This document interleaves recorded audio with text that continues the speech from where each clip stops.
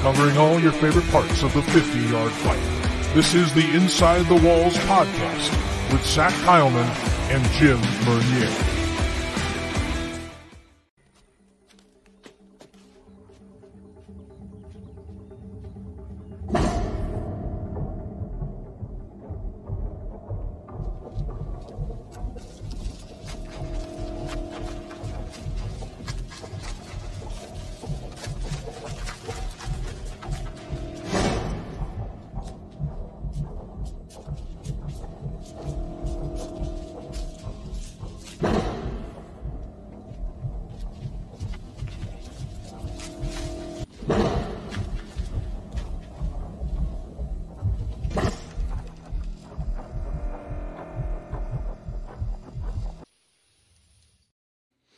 Welcome, everyone, and welcoming on fans of the 50-yard fight. This is the Inside the Walls podcast. You might have gotten the hint off that clip, obviously, as I'm going to quote a famous song from Appetite of Destruction from Guns N' Roses. Welcome to the jungle on this episode of the show. Continuing our team preview series, as you can see, Orlando is on the docket. The Predators are on the docket today, and I'm going to bring in my co-host, as always, here, my good buddy, my good pal, my partner in crime, you name it. He is the man in the other side on his own separate section of the U.S. It is Jim Mernier joining me in, as it is episode 88 of the Inside the Walls podcast. And as again, I will say, welcome to the jungle. The Predators are on the docket. Jim, how you doing today? We're continuing on with the series. The season ever so closer now. We're within the 30-day limit. We are under a month away from NAL action. We are 3 weeks away when this... 4 weeks away. We got Orlando, Caroline next week, Albany, then after that we have we're here. We're right there again, man. It's right there. We are there. Yes. Season is finally here. It's getting closer. Today we're talking Orlando Predators action. And first off, there is some news that we need to talk about, ladies and gentlemen, is that my co-host upgrading his career from 900 miles from Jacksonville. Eventually, it's going to be 1,400 miles from Jacksonville. Yeah.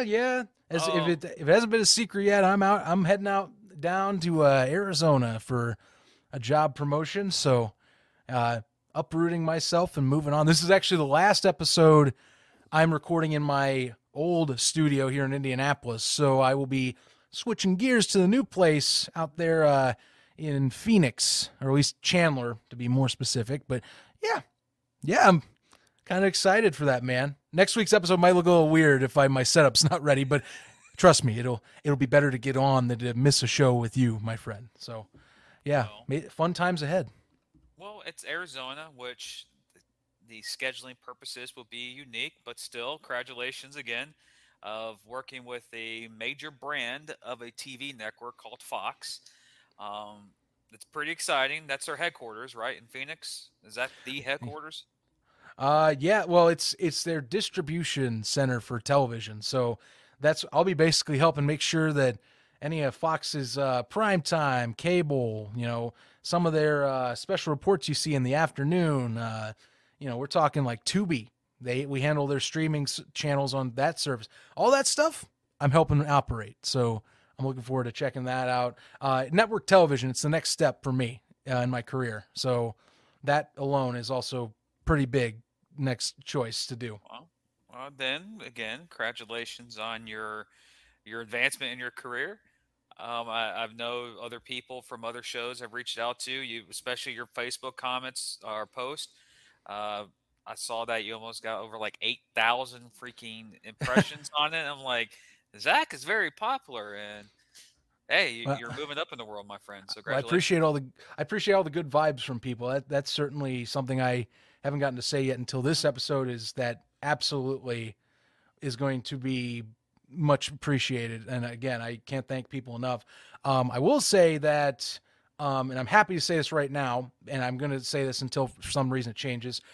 Still on this show, still on USFL podcast. I ain't going away from those unless things were to happen to change. So status quo is still staying. Again, Just got to figure out the scheduling because, as you know, Mhm. 3 hour difference right now. But fun fact for all of you out there, Arizona does not change during daylight savings time. So part of the year it's a 3 hour difference from the East Coast. Part of the year it's 2 hours, but the time always stays the same in the state.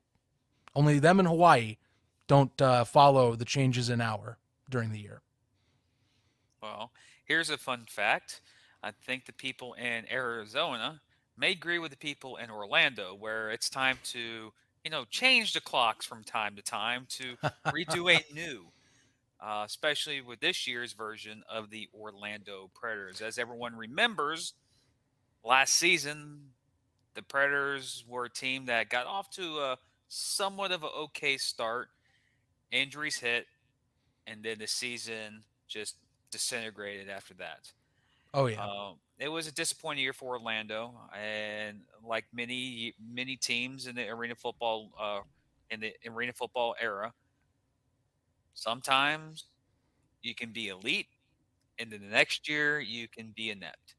And that was the Orlando Predators from 2 years ago. 2 years ago they made the playoffs, and then Mm-hmm. next year they were not there. And one thing we've noticed about the Orlando Predators this year or this offseason is their mission to getting players back that were either A, major contributors last season or last few seasons. There are some players coming back and some big names coming back that some Orlando Predators fans will recognize. But to start off this show, Zach, what's your opinion that the Orlando Predators need to do this year to erase what last year was? Well, last year, so early on in the season when they had Raheem Cato and company, I felt offensively they were very, very much either you're on or off, hot and cold. The I can use inconsistent as a blanket term, but I think hot and cold kind of was more the thing. You'd see games where like they'd put up easily 28 and a half with like 28 and just one half without any question, but then next half they would just completely bottom out. Stuff would just get figured out. Things would not stay on track. You wouldn't have execution being played out, and you get back behind in the possession battles. Or first half, you just couldn't figure things out of the gate. Second half, they'd become roaring back. But again, in arena football, you can't really sacrifice too much of a lead. Comebacks can happen, but like you don't want to sink yourself too early too. You do want to be able to keep yourself in striking distance. So, this year, I think a lot of the question comes down to, who is going to lead this offense to keep them on schedule and keep them upset. That defense that added pieces back and is getting healthy can help anchor them for wins this year. I think that's thing that's understated from last year. Brandon Fuentes getting knocked out for the season early on, I think really affected some of the prospects. Josh Jenkins was fantastic last year, but him being really the main defensive secondary threat and not having someone on the opposite side, I think hurt them. So having Fuentes and Jenkins anchoring those two sides, that's going to be huge. I think defensively they'll take strides. Their key this season, though, really is going to come down to can they stay on schedule and can they score on a consistent basis? They have all this, as we've stressed and have, I think, beaten to death on this show. They have all of these specialty player talents that they have brought. And I got to give the Preds credit. Herky Walls has a great roster in front of him that has tons of potential, but they have to execute. The only way they're going to take that step and be a massive threat in this league, because they have that potential to me. They have that potential based on what's on paper. The only way they're going to take that step is if they can build from last year with what Coach Higgins couldn't, and be consistently dominant in all phases and avoid mental errors. They can win games. They have a potential to be a dark horse to run for that championship weekend, but they have to be consistent out of the gate, and they have to be able to finish when needed all four quarters, not just in halves. That's what sticks out to me this year that they have to do. We know, like everyone from our preseason, pre-camp power rankings, a lot of people question that me and yours fandom for the Orlando Predators is, a little bit too above normal expectancy because we said that they have the best receiving core. When you look at the talent, they have number one starters all up and down that receiving core. Yeah. Unfortunately, some of those players might get released because of how the arena game is and the roster size. The question that we always say about any organization, any team, is the term that everyone says: defense wins championships, offense gets you there. One thing about Orlando last year, their defense showed up in a lot of games. Their offense didn't. And when their offense did, their defense didn't. They never had consistent games where both sides of the football were going in. And one thing that Orlando didn't have an issue with last year was their special teams. They were one of the best teams in the NAL last year in special teams. They had Daniel Justino, who is now with the Sharks, who was a good kicker. You had Brandon Fuentes back there. You had Joshua Jenkins back there. You also had Clarence Williams back there doing returning kicks. So you had a specialist. They were, I think, if I had the stats, I think they were number 2 in the league last year in deuces. That's crucial in the game.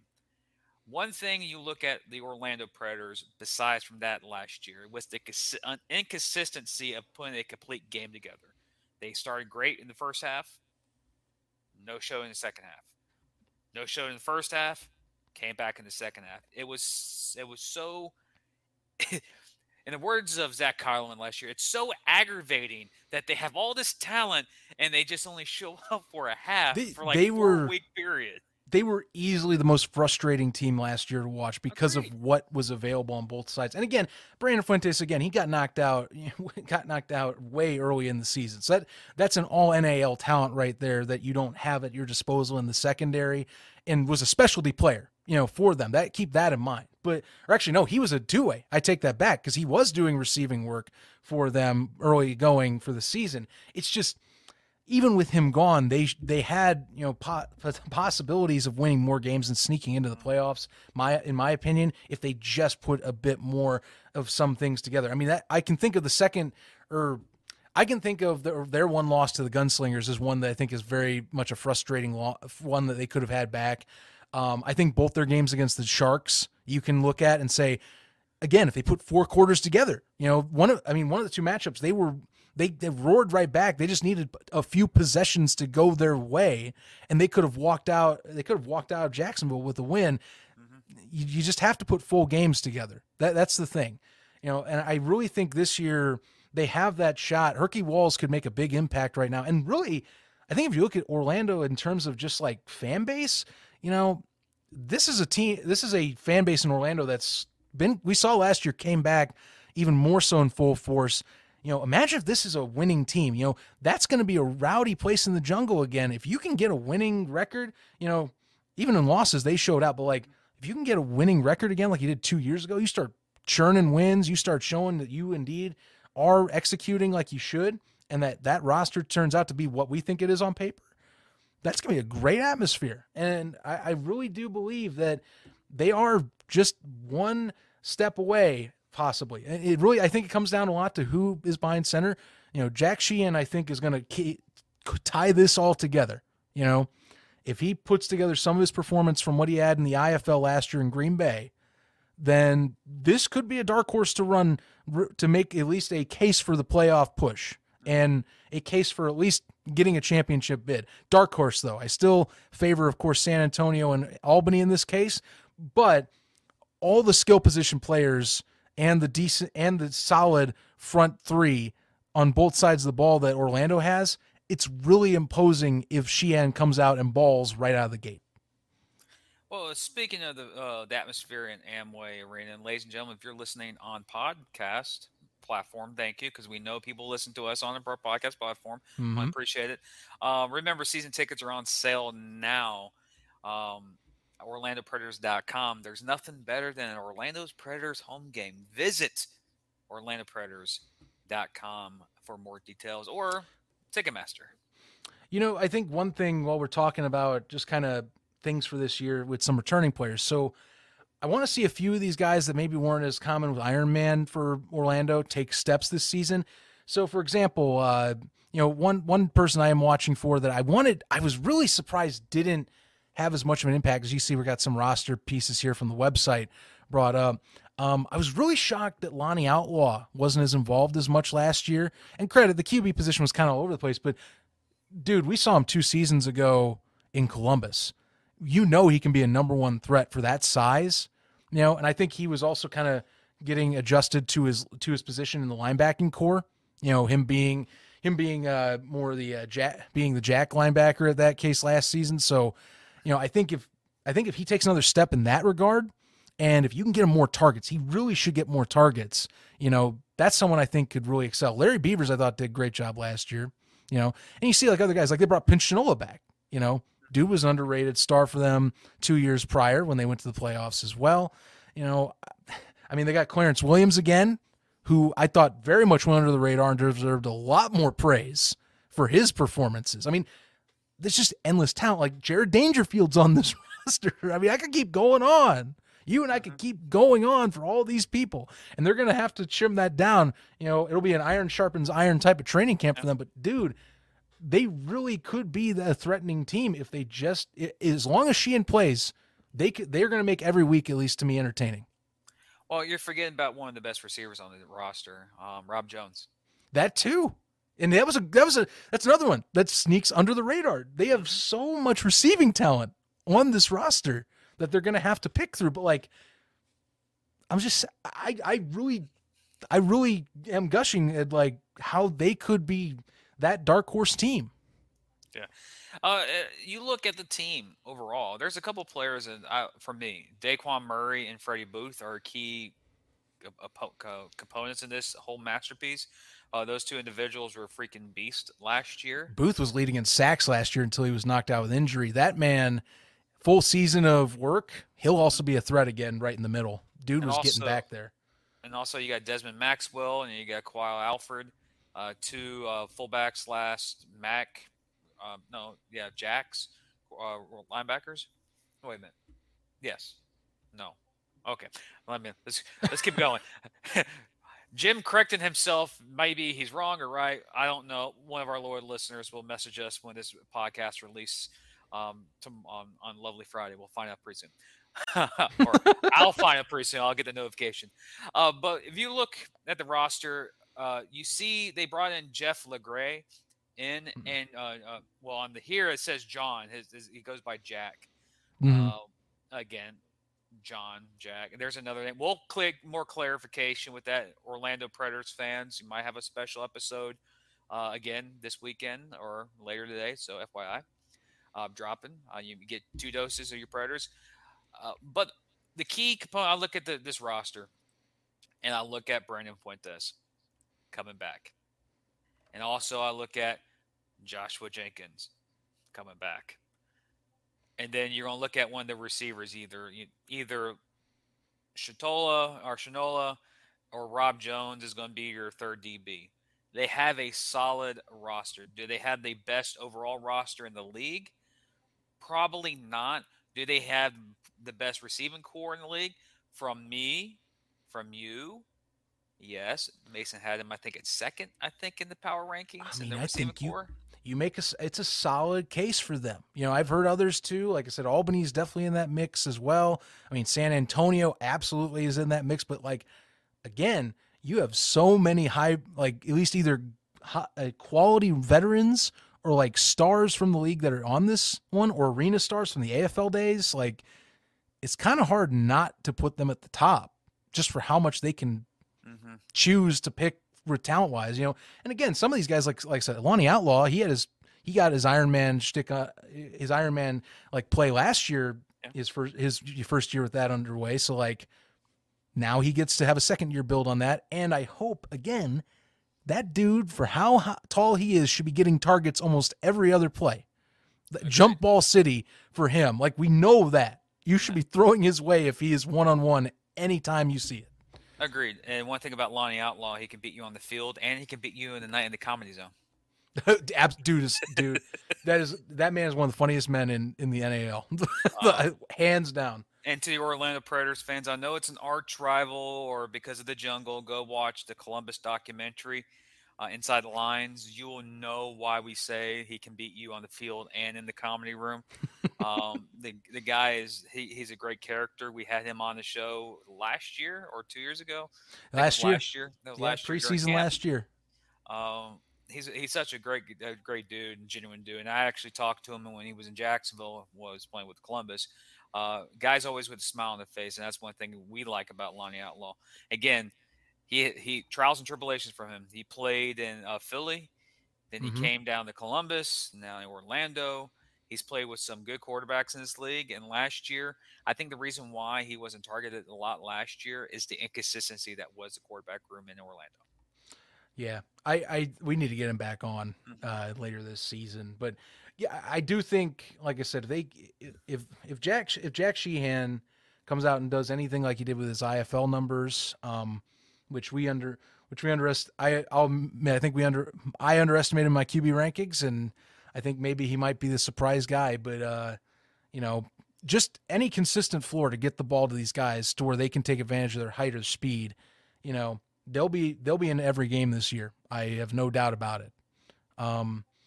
Yeah, without a doubt. So Herky Walls is a good roster setup. It's just really going to come down to that position, and just playing all four quarters. All four quarters. I've said this before in multiple shows, and I'll say it next week for the Carolina show, and I'll say it with Coach Manaus in a couple of weeks. You can have the best dang roster in the game. If you cannot execute, I don't care who you have on your roster, you're going to lose no matter who you're going to play. I've seen some of the best teams in NFL history with the most stacked rosters get demolished by a team that doesn't even pay players. You look at Major League Baseball, happens all the time. The New York Yankees I don't think they're the highest payroll now. I think it's San Diego or Dodgers. Historically, the Yankees have always been the team that spent outrageous on the roster. And they consistently are getting beat in the first round of the playoffs by Tampa Bay, who has 10 times like the payroll for the Yankees is 10 times more than in the Rays, but they found a way. It doesn't matter who you have on your team, but like we said, Orlando could have the best receiving core. The quarterback room is a question mark. Does Jack Sheehan come up and is just like Cato? Is he better than Cato? I've seen some highlight films with him over in the IFL last year. He has the capability of being better than the quarterback situation last year. And of course, with Legay, is it Legay? Jeff Legay? Jeff Legay. With his experience out in New Jersey, Orlando has question marks like every team. It's the execution. I don't know. Like I said, I don't care how much money you spend towards your teams. Then build up your roster. If you can't execute that 2 yard between the line of scrimmage, that 1 yard on the offensive side, 1 yard defensive side, you can't win that 2 yard battle. You're going to lose a lot of football games, no matter what type of receiving cores you had, or who's your quarterback. And we get a lot of hate from players, not players, but a lot of hate from fans saying that we favor too many teams sometimes. Jim's too big of a Sharks fan. Sorry, I'm a season ticket holder, diehard fan. I think I've missed like 2 games in my whole life with the Sharks.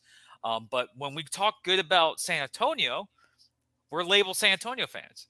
Or we talk good about Orlando. It's like there's certain groups on each team that we love.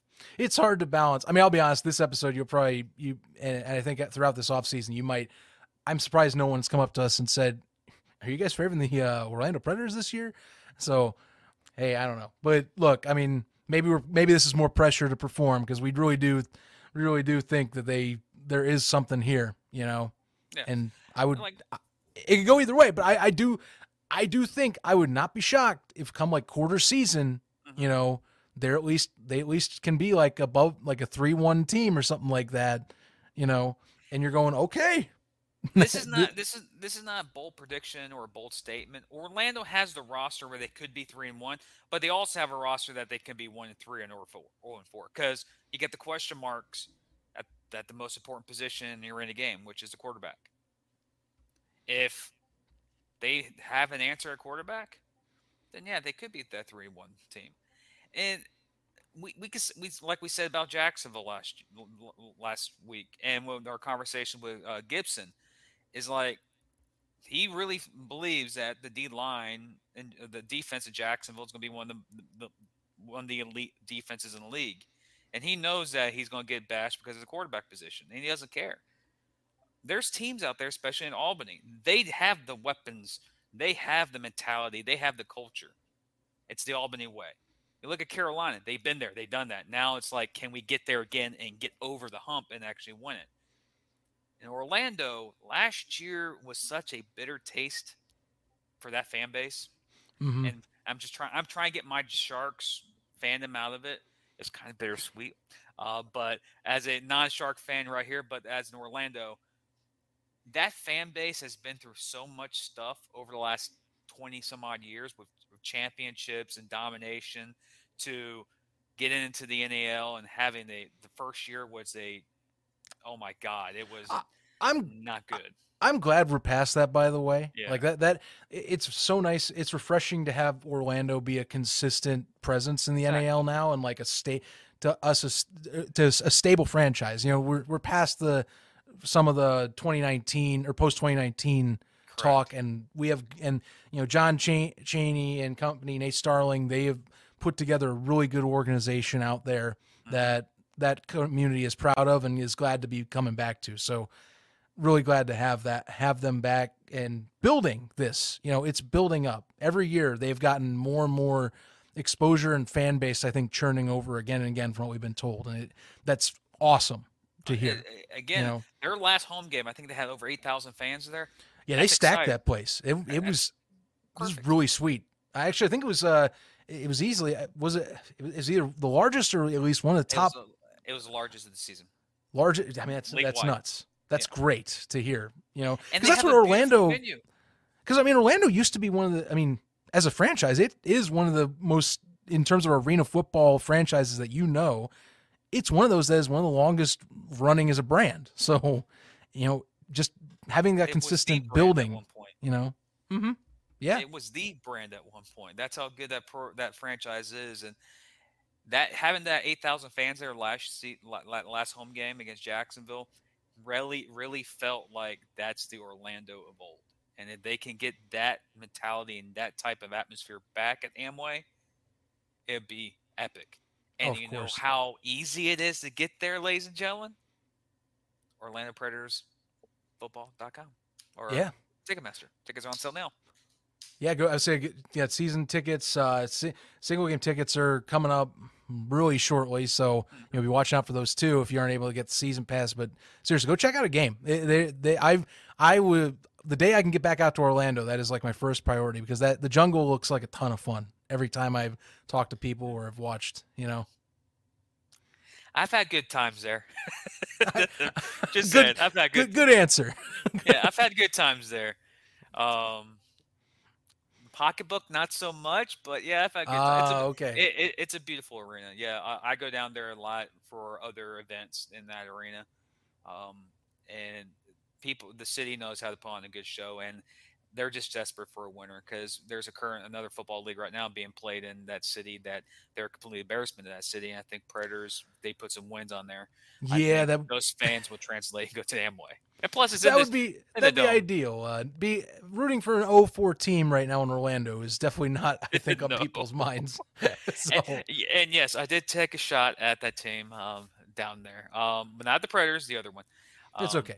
The Preds are coming, guys. They should be a solid team, we think. So now Orlando fans, football fans, they have an argument. They might have the best spring football team ever. They just couldn't get the season completed. Mm-hmm. The Apollos had a dang good team, but anyways, that was a good team. That's a different. But you know what? We're talking about the Predators. We already did the tickets. You know what to do. What games are you guys going to? Schedule time, people. Schedule time. Okay. Technical difficulties again. Jim with his technical I got to go find the screen. My bad. Please hold. Oh, here we go.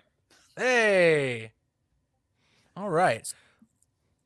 The schedule is 12 game, as you know. San Antonio and the Orlando Predators are the only two teams with 12 games, as the rest of the league are playing 14 home games. Predators have no set teams to play three games with. They play everyone twice, one home and one away.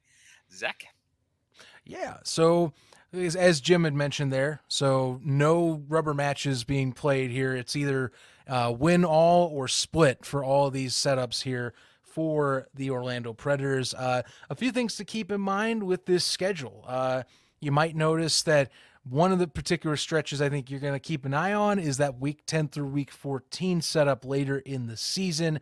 You got one bye week in there, but it is the Preds' long homestand that they're going to be taking there, and it's going to be most likely against well, I mean, we talk about the muck, of course, but like I think this is a good chance that you're going to be playing against the tops in the league, and you'll have a lot of playoff implications for the Predators figured out by then. I mean, you're leading off that homestand credit home, so the jungle's going to have to be rowdy here, but you got the Albany Empire coming to town. You then have the Cobras, of course, with McCollum and company coming out there. You know, the Gunslingers, who, you know, are going to be, to us, considered one of the two locks that we think will be in the playoffs. And then they finish with the Sharks, which, trust me, that rivalry is going to be loud, and you're going to have some Sharks fans traveling for that one, most likely on that little bus tour they do going to some of the places. So that homestand to me is going to be crucial. Yeah, Jim, I see you. I see you. I could see you going out there. It's only an hour and 20 minutes from where I live, so it's a little quick shot. Again, the arena, Amway Arena is a beautiful venue. I love the arena. It's a good venue for arena football. And you look at the schedule again. One of the it's balanced, but at the same time, I know there's a lot of uh, Predator fans are like, man, we're away for 4 weeks again from home. It's not Mm-hmm. bad. San Antonio's away for what, 7 weeks from their Well, I home? mean, so yeah, that I think that stinks because they get that home stretch 10 through 14, but then they end the season with, you know, credit there's a bye, but you have to end on a 2-game away stint and do some travel. So, you know, in theory, if you are close to locking up a playoff spot, you are, you know, you kind of hope that you get a chance to maybe have a chance at a home game.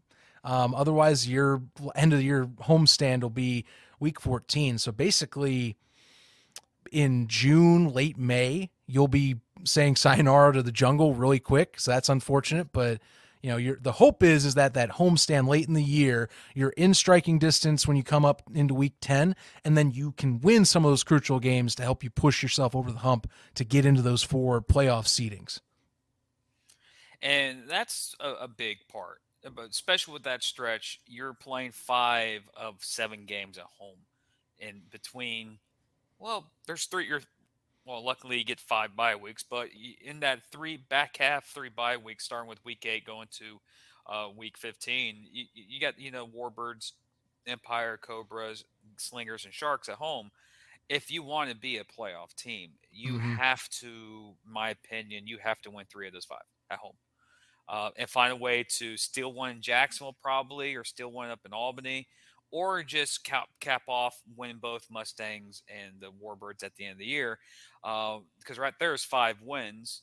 If you go 3-2 at home and you take 2 of those games out west, there's 5 wins right there. Find a way in your 12-week schedule. Find a way to get a win either in at home week 1 against Fayetteville or week 6 against Carolina, because one thing that we've noticed in the NAL for the last 5 years of its existence is 500 football, ladies and gentlemen, gets you in the postseason. Yeah. 6-6 gets you in. 7-7 gets you in. And that for them, I think for the Predators, you find a way to manage that. For instance, this is just me being hypothetical. They beat the Mustangs. They're 1-0. Okay, they'll go on to they'll lose to the Empire and the Sharks. Okay, they're 1-2. And they're home against the Cobras. Let's say they get a tough loss to the Cobras. So right there, Mm-hmm. you're 1-3. It's that's not being, I'm not discrediting the Predators. There's a good chance that could happen. There's also a good chance that it could be the opposite. They could go 4-0. Yeah. But then you can go back home. So you get that bye week, you get regrouped. Because I could see that, I could see the mentality where they can lose in the Empire, and you get that bye week. So, okay, let's get ready and get ready for the Sharks, and lose again. You got there's your slump right there. Hmm. Get the you get the win against Fayetteville, then you come back home, you get the win against Warbirds. You go out west to San Antonio, stumble, then you win maybe one game against you get probably one games against either the Empire or the Cobras, or you take three of the four of that 4 game home stretch, and all of a sudden you're right there at 5-4 with Yeah. 2 games left in the season, or 3 games left in the season, and you can beat the Mustangs and Warbirds to cap off the year. You're looking at 6-6, possibly 7-5, and 7-5 based on winning percentage could get you to a 3 seed probably. So there's some chances of a team for them to get there, but again, like you stated, week 14 through week 10 is going to be a crucial stretch of games for the Orlando Predators this Hmm. season for them to even be a playoff team or not. I This is think just one. crucial games. I think one set you'll want to watch out of the 2 set games that they're playing each one. I just noticed this, and I think it is worth pointing out because of how we're viewing the middle section of the teams in terms of like power ranking, if we're wanting to call it that. Keep an eye on the fact that they play the Cobras at home twice, which there's no split there. You aren't going to Carolina. You get to host the Cobras on your terms in the jungle both times. So that's a positive for your schedule for a team that I think is going to be crucial. In those matchups, to me, will be crucial deciding if they're going to get a playoff seeding, because Carolina is in that same bracket of teams as like the Sharks, as the Predators, Mm-hmm. as to us, like basically the rest of the muck. The other 5 teams in this league we kind of have put in the middle because we aren't 100%, but they both have cases. So, to me, having any advantage in that middle section and saying you have 2 home games, which in arena, you having that home crowd behind you is so damn important, even more so than the outdoor game, in my opinion. So I think you got to take that. That those are opportunities right there. Again, those 2, if you can sweep those games against Carolina and keep Mm-hmm. up the pace in the entire league, you have a tiebreaker in your cap, which basically gives you, even if you tie with Carolina, keep this in mind. I always consider tiebreakers as an extra game on your rank, at least on terms of who's ahead in the section of the conference, or in this case the league. So that 2-game, say like a game lead or a tie, becomes a game lead, and Mm-hmm. vice versa. You stack that. So you want to win those. To me, those games I think are crucial. If you can win the Cobra matchups, and you can kind of, maybe not say split the entire schedule, but like say you do split most of your schedule, or you win series, that could be crucial in the long run for you either making or breaking a 3rd or 4th seed coming towards July. Mm-hmm.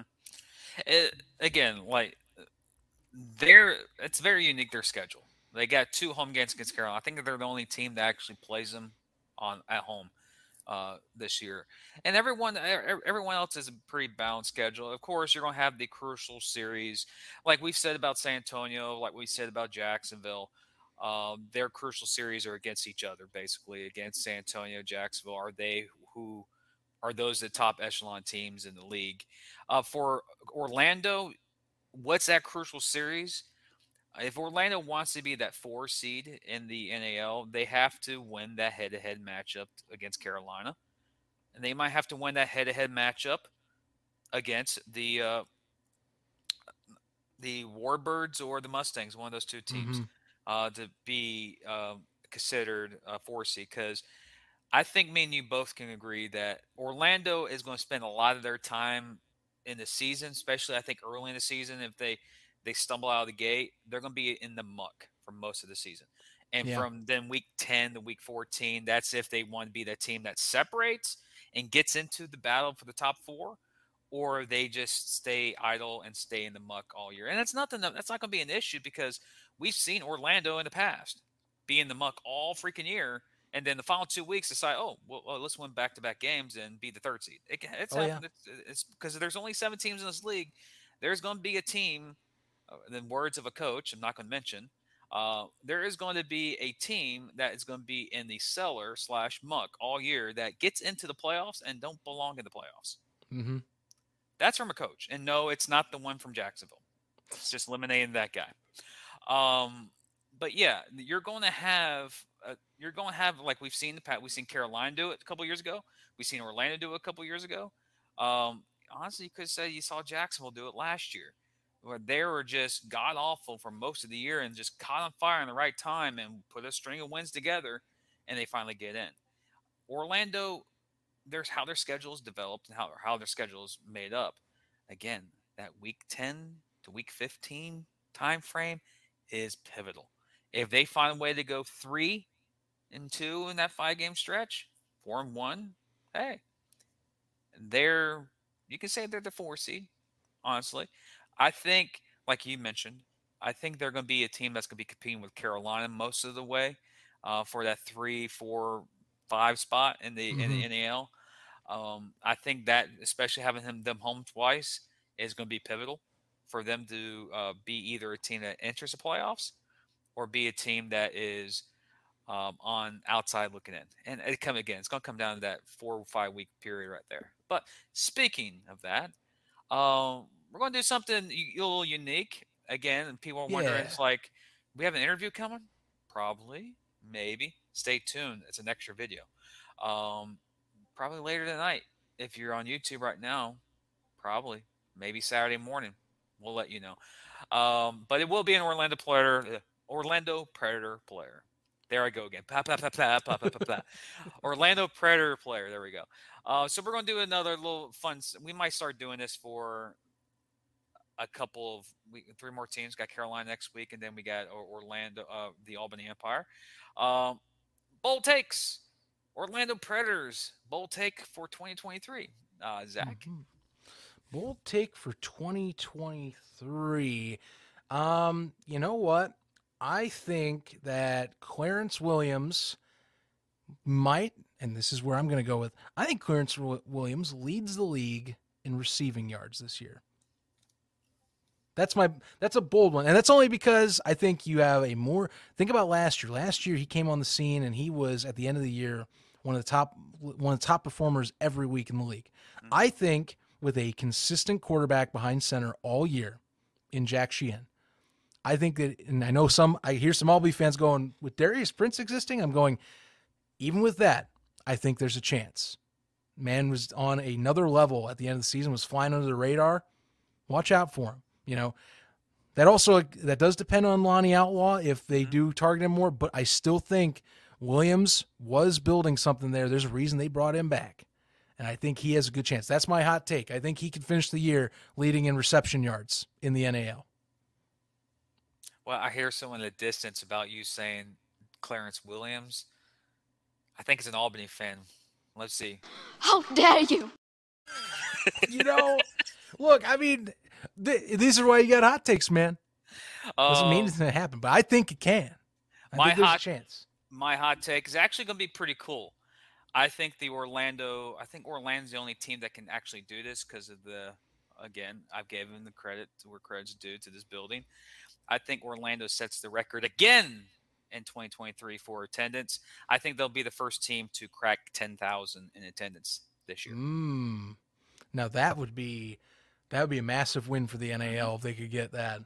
That would be pretty sweet. But I think that I can see that happening as long as they're a winning team by the end of the season. I think that last home game could be that.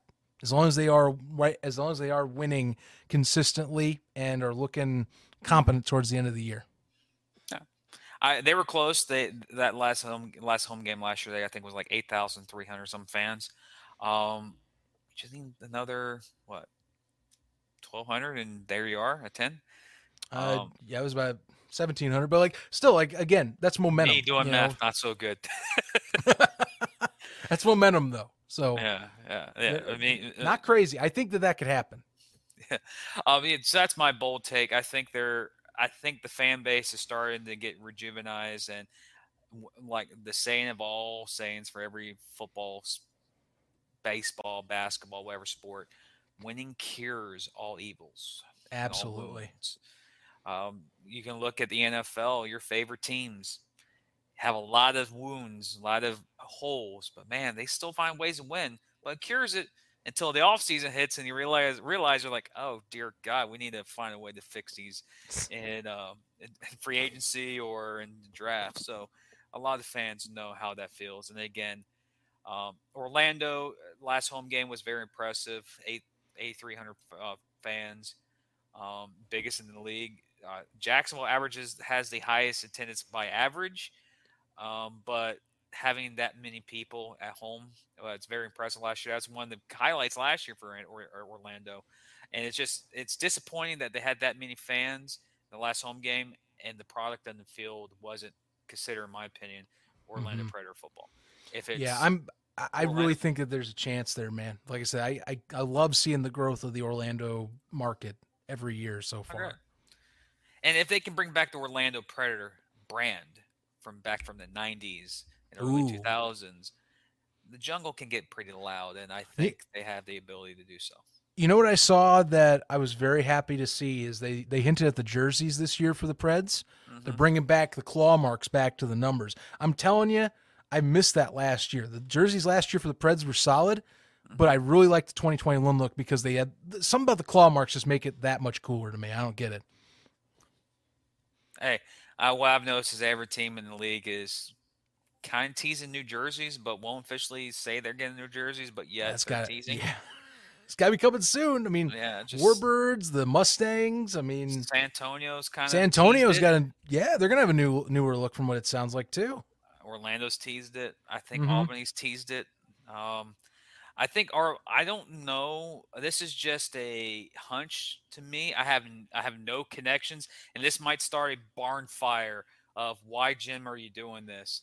But how Albany's been doing their stuff this year and how they're bringing Albany back, it would be so nice if they do a retro night for a game and they wear old Albany Firebird color. Yeah, that'd be awesome, wouldn't it?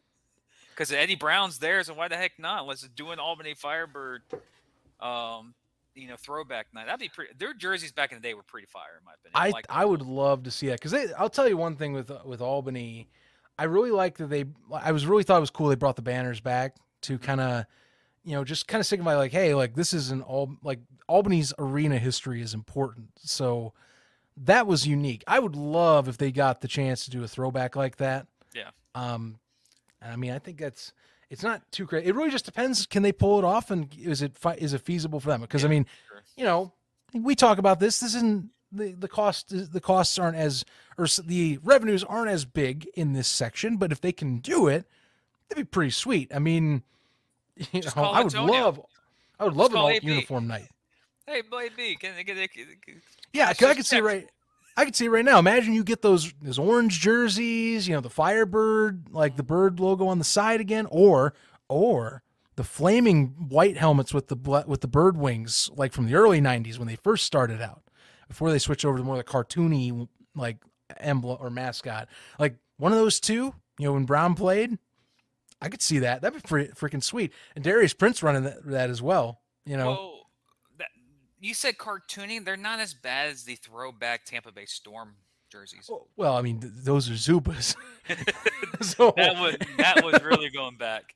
Those are Zubas is why. I mean, Predators did that too in the early days as well. They had the Zuba nights like that. So,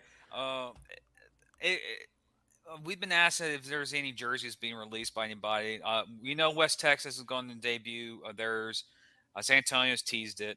Orlando's been teasing it. Yeah. So eventually something, again, Orlando, Albany stuff, that's just me. I think it'd be pretty cool. Because I even asked a couple of guys, we need to do a Sharks throwback night from old jerseys. And they were like, we wear the same jerseys for the original. Yeah. I look back, go, yeah, you're right. We still wear the same helmet, same red helmet, same red on black. I say they haven't changed too much, but no, they need to. I'm a proponent for bringing the red helmet in more consistently. I like the white helmets, but I like the red ones too, man. I think those have some charm. Like just one game, like one game a year.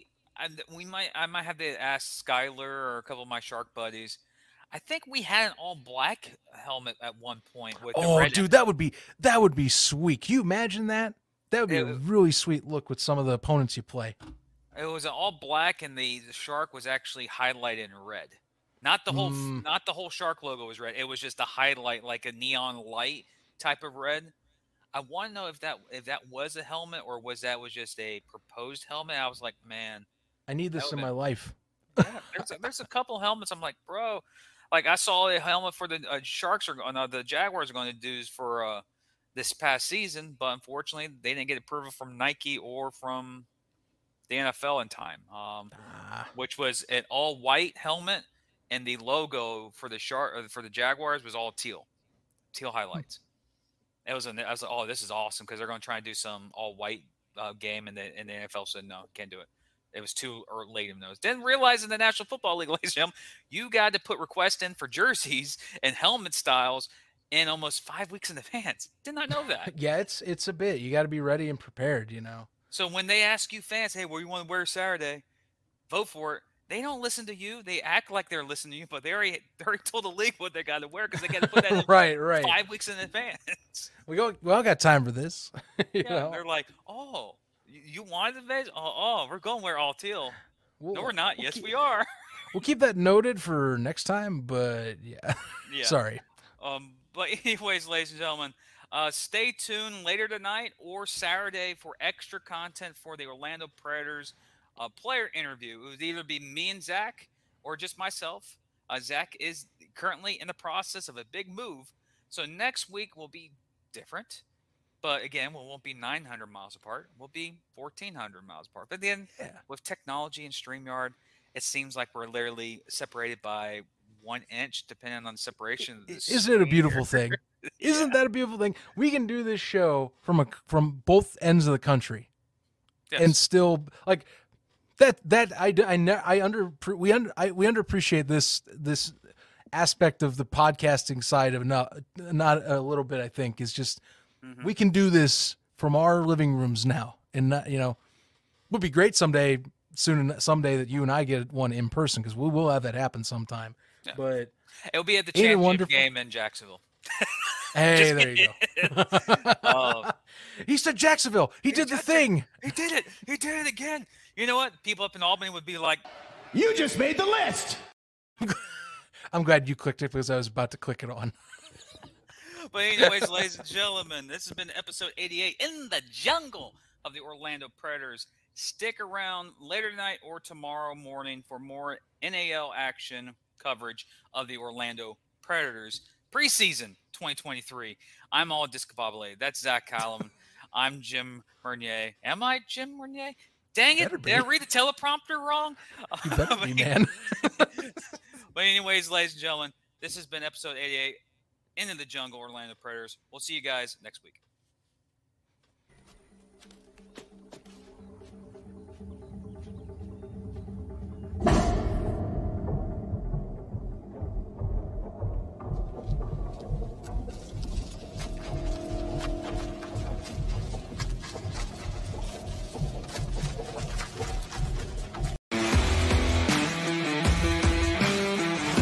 Covering all your favorite parts of the 50-yard fight. This is the Inside the Walls podcast with Zach Heilman and Jim Mernier.